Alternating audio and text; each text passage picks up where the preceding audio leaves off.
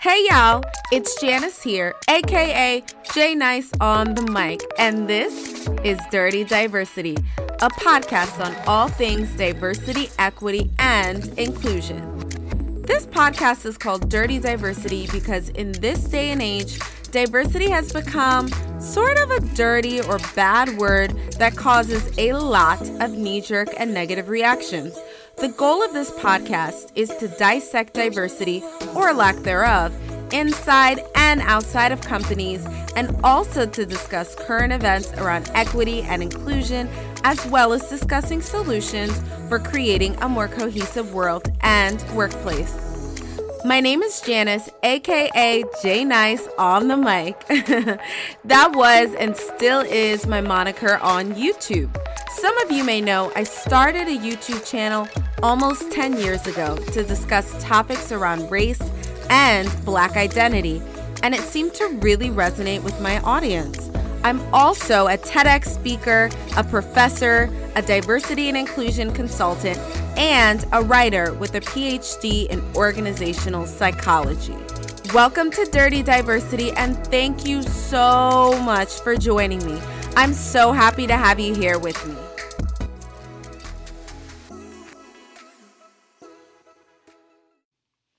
Hey y'all, J Nice on the mic with episode 28 of the Dirty Diversity podcast. I hope y'all are doing wonderfully today. We are in a new week. August is gonna be over soon. It just seems like 2020 flew by, probably because of this is undoubtedly one of the most wild years in probably all of our existences. So I think 2020 has been such an interesting year. And so today I just wanted to talk about a bunch of things with y'all. I feel like, we're all friends here, so we can have some tea time or tea talk. This is more of like diversity. But I first wanted to just say thank you so much for all of you who are loyal listeners. I really appreciate your support. Sometimes I get emails from people saying, that they listen to the podcast and that they enjoy it.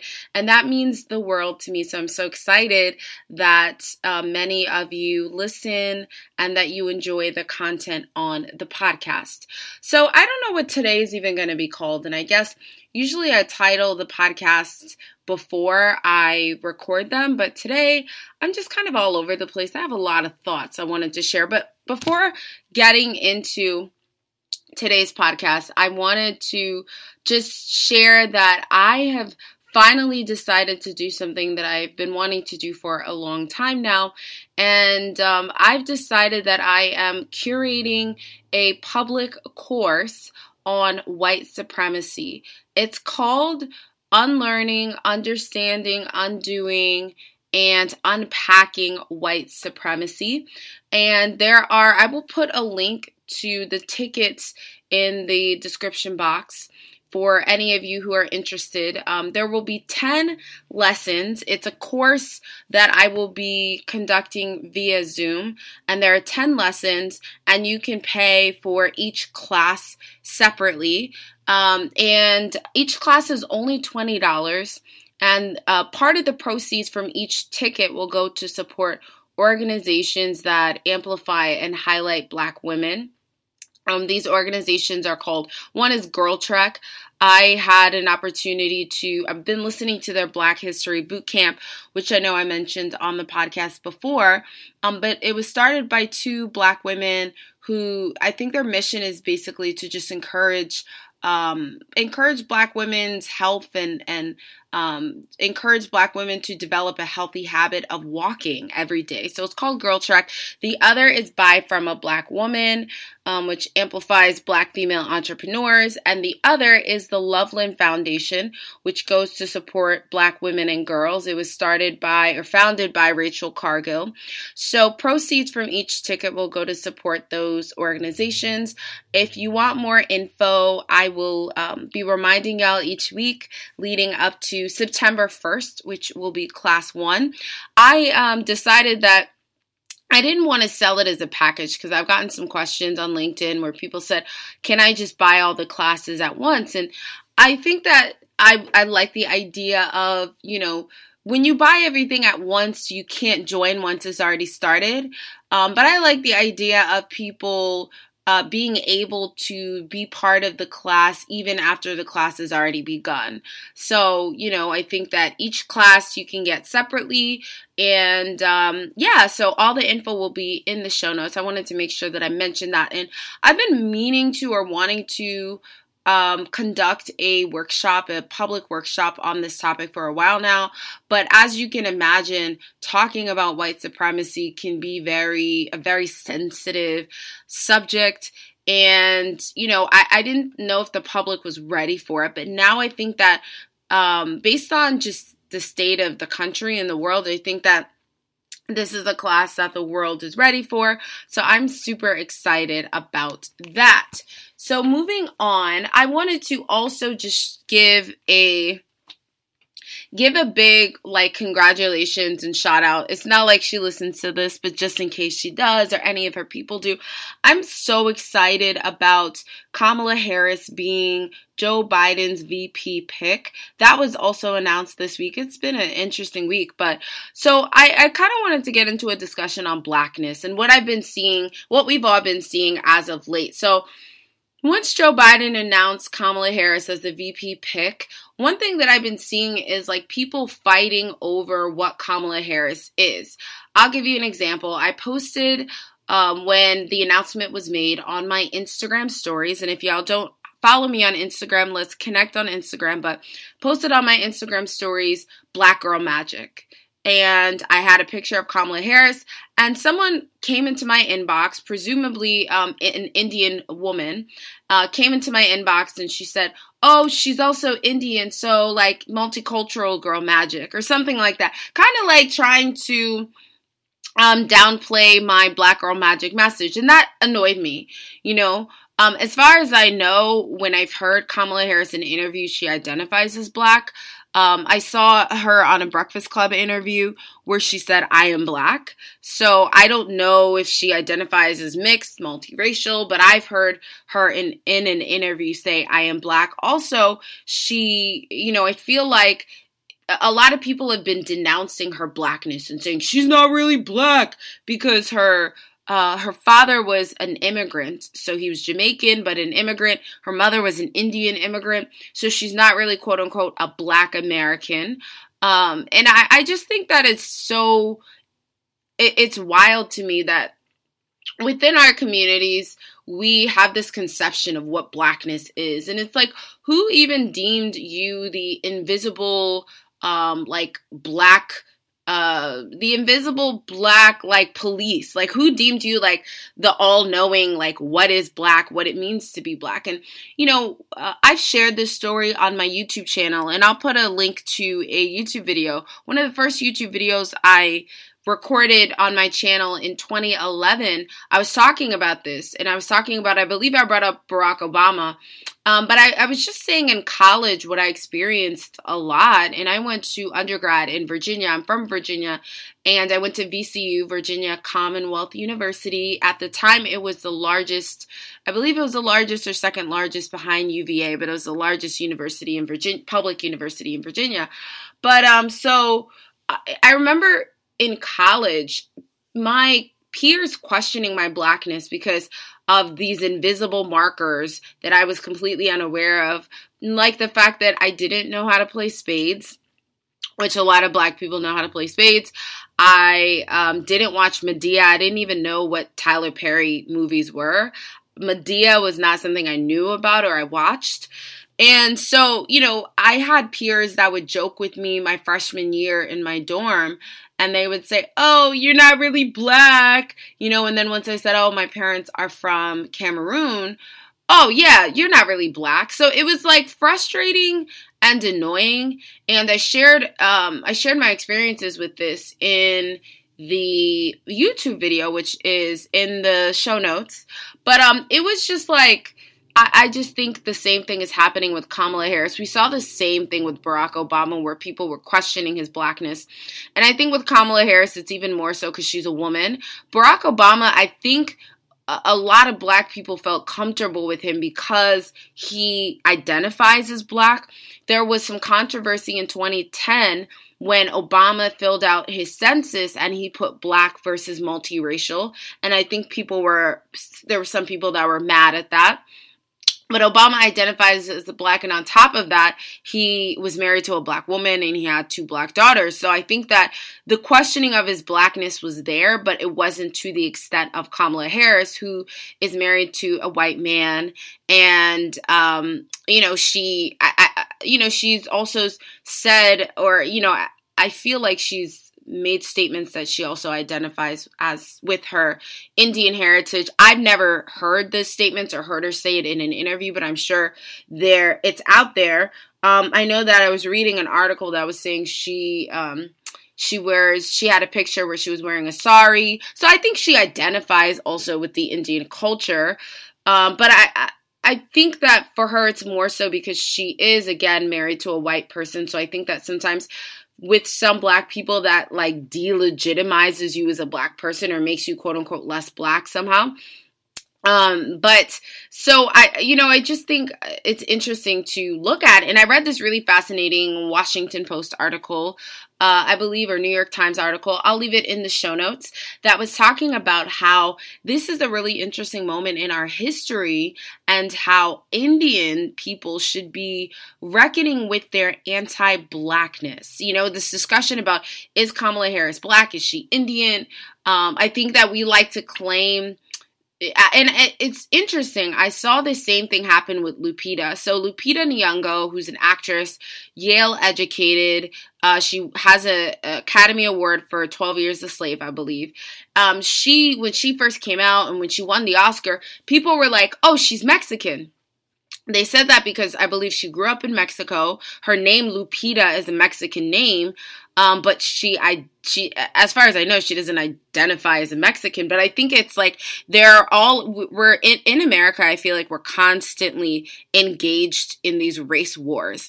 And when people do amazing things, I think that each race of people wants to claim that person as their own. So Lupita Nyong'o, even when you Google her name, which I just did, it says Kenyan Mexican actress.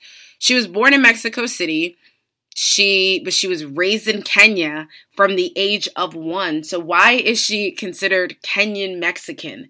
Because she was born there and she has I'm so confused. But so, Lupita is not Mexican. She's Kenyan. So I just think it's really fascinating and I encourage you to just kind of follow the race wars that are taking place and just follow the national conversation about Kamala Harris. And I think that there's going to be a national sort of witch hunt to make her seem like she is. I think that that's just what happens in politics to women, is that they get dragged through the mud. Everything that they do is under a microscope, even more so than their male counterparts.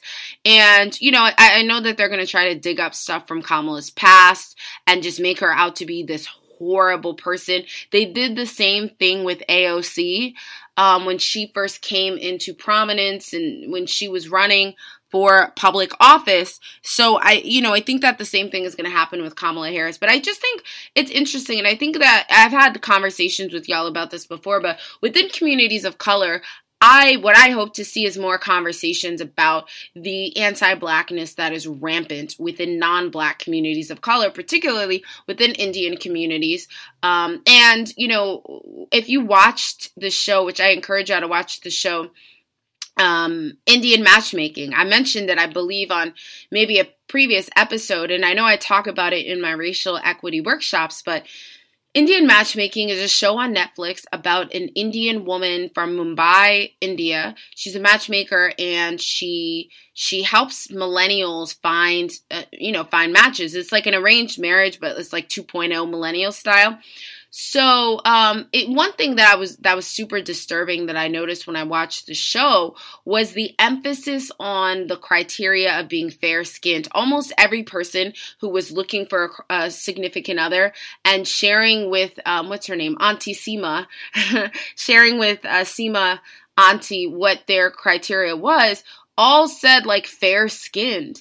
And we all know that, India is well known for their caste system, which places people who are fairer skinned at a higher place within society. So I think that now, if there's anything that can come out of this moment of a public conversation on racial identity, I want there to be a reckoning within communities of color of how maybe they perpetuated anti-Blackness and anti-Black sentiment.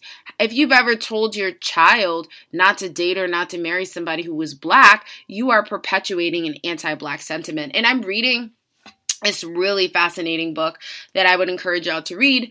It's called Caste, and they talk about this a lot. And in the book, it really encourages the usage of saying a subordinate caste or a dominant caste versus saying a particular race. And I just think that the book goes into the history, and it's really, really interesting and such a fascinating book. And I'll definitely be unpacking some of the content in the book for my white supremacy course.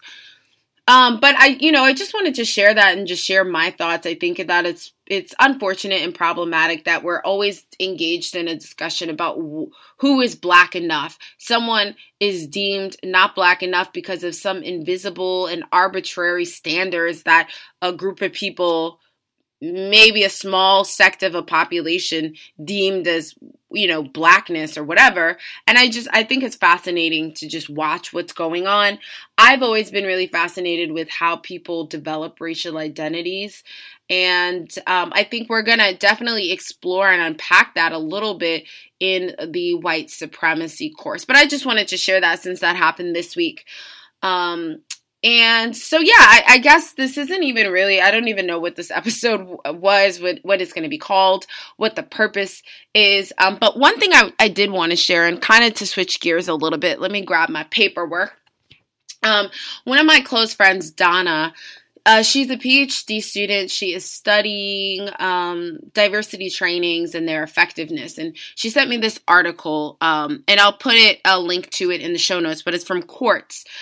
So this article looked at white men and why the reasons that white men give for not wanting to get involved in diversity and inclusion initiatives.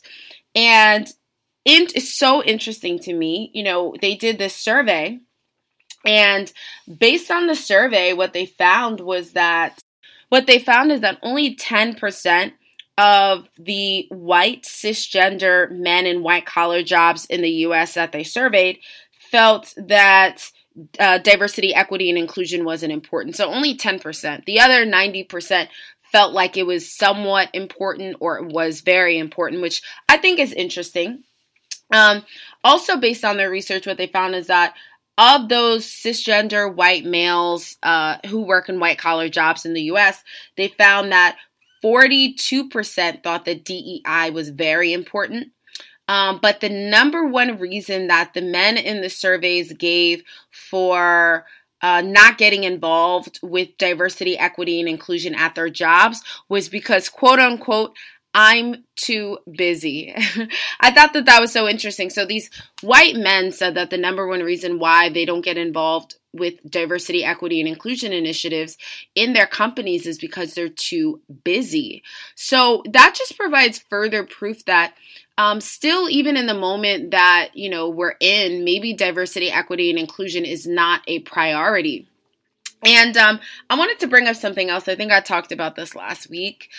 I did. So, Robin DiAngelo, I talked about in last week's episode, and my thoughts on white people leading anti-racism efforts, which I think is super problematic.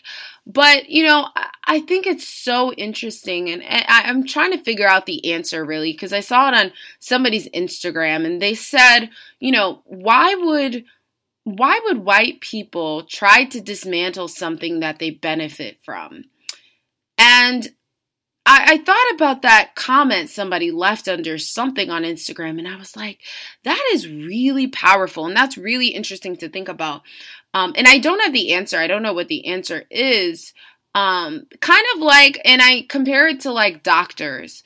Doctors are able to have livelihoods because people are sick and people get sick. So I don't know if doctors would be 100% incentivized to help people lead these super healthy lifestyles where they don't need to come into the doctor's office, because doctor's offices, everything is in the United States is based on capitalism and, making money, and these drug companies have to, make money. So if people aren't getting sick, if people are using natural remedies to fix any sort of ailments, that's not profitable for drug companies. What's profitable for drug companies is people being sick.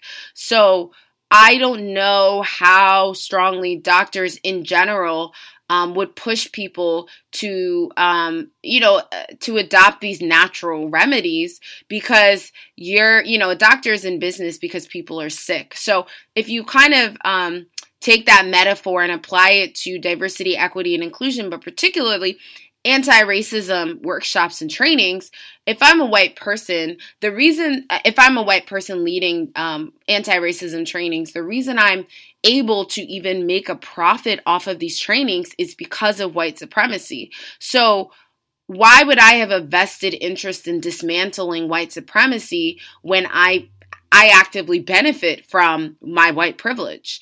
And that's a really fascinating question, and I'm thinking about it, and I think that, is it possible, I guess a question that I want to pose to you and ask is it possible to have a vested interest in something even if you will be disadvantaged by the dismantling of something? So is it possible for doctors to really, really care about and not want people to get sick?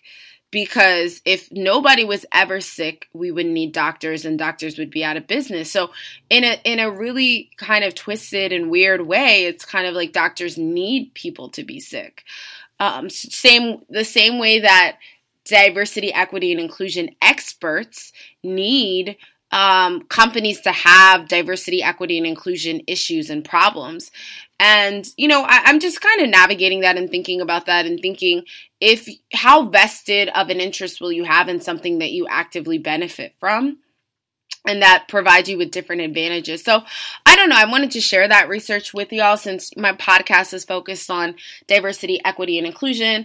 As I stated, all of the info will be in the show notes. So let's see. I talked about that research. I talked about Kamala Harris and my thoughts on her and her Blackness, and I'm super excited. I think it's really inspiring that she's, has the potential to be the one of the highest offices in the free world.